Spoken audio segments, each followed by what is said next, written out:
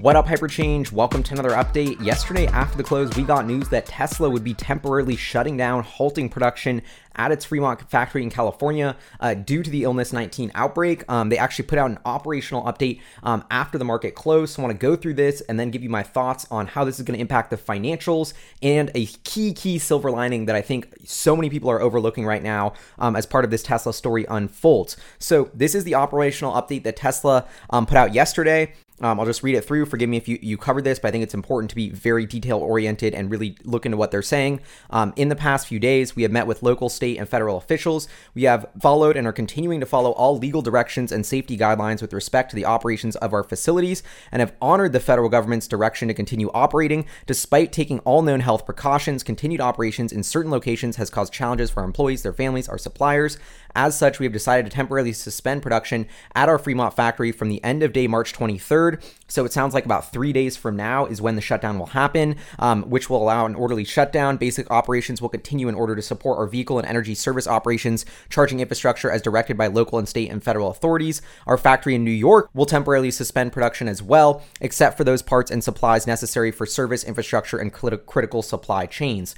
Operations of other facilities will continue, including Nevada and our service and supercharging network. So put that in English: Fremont closing, New York closing, Nevada Gigafactory is open, and they will continue other facilities that are key to operations like service and supercharging.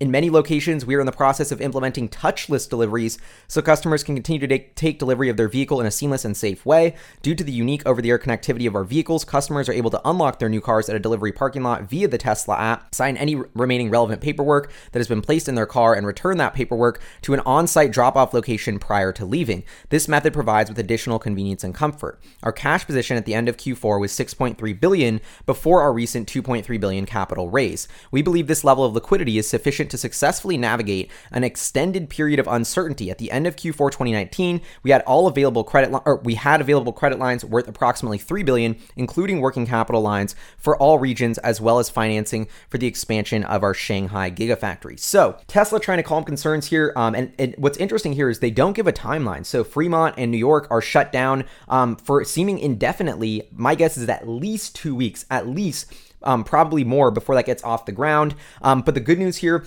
part of the silver lining is that the cash position, they don't tell us how much cash they have on hand now, but they're basically like, we have plenty of cash. We're in a good position. I didn't even personally think about the $3 billion in credit lines that they had. So Tesla with plenty of big enough cushion to survive several quarters of shutdown if this gets way worse. So that is a good sign. But I think the shutdown was kind of inevitable. It seemed like so many different businesses were shutting down.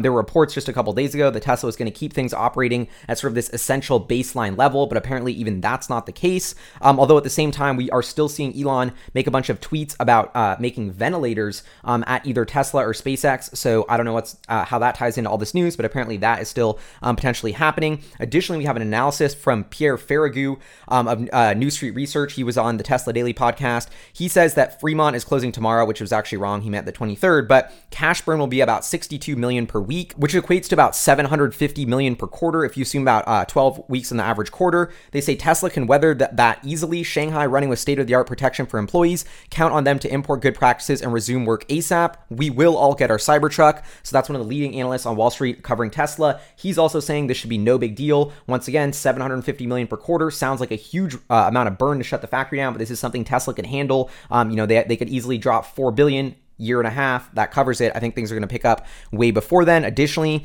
we recently got new research coming out of Gene Munster from Loop Ventures. He was saying that Tesla even basically backing up what I was saying in a previous episode about will Tesla survive a global depression. Gene Munster's new note basically saying yes, they kind of coming to the same conclusion that Tesla could sustain a several quarter shutdown in their Fremont facility and still be fine, not even to needing to do a capital raise. I mean, this comes at a time when Ford just announced a huge dividend cut, slashing jobs, sort of financial chaos, and Tesla is weathering the storm totally differently. We're really seeing the true financial health of these different automakers come to light, and it's becoming clearer and clearer that Tesla is in by far the best position of anyone. I think it's really fascinating to see how much this has changed in just the past year or two. This quote from Gene Munster, which I found in Tasmanian, saying 2 years ago during the Model 3 ramp, Tesla was at risk of running out of cash with only $2.5 billion in the bank. Today, a temporary production shutdown, even one followed by a material decline in global demand for new cars, does not put the company at risk and running out of money. So, I mean, that's really impressive that Tesla, an automaker,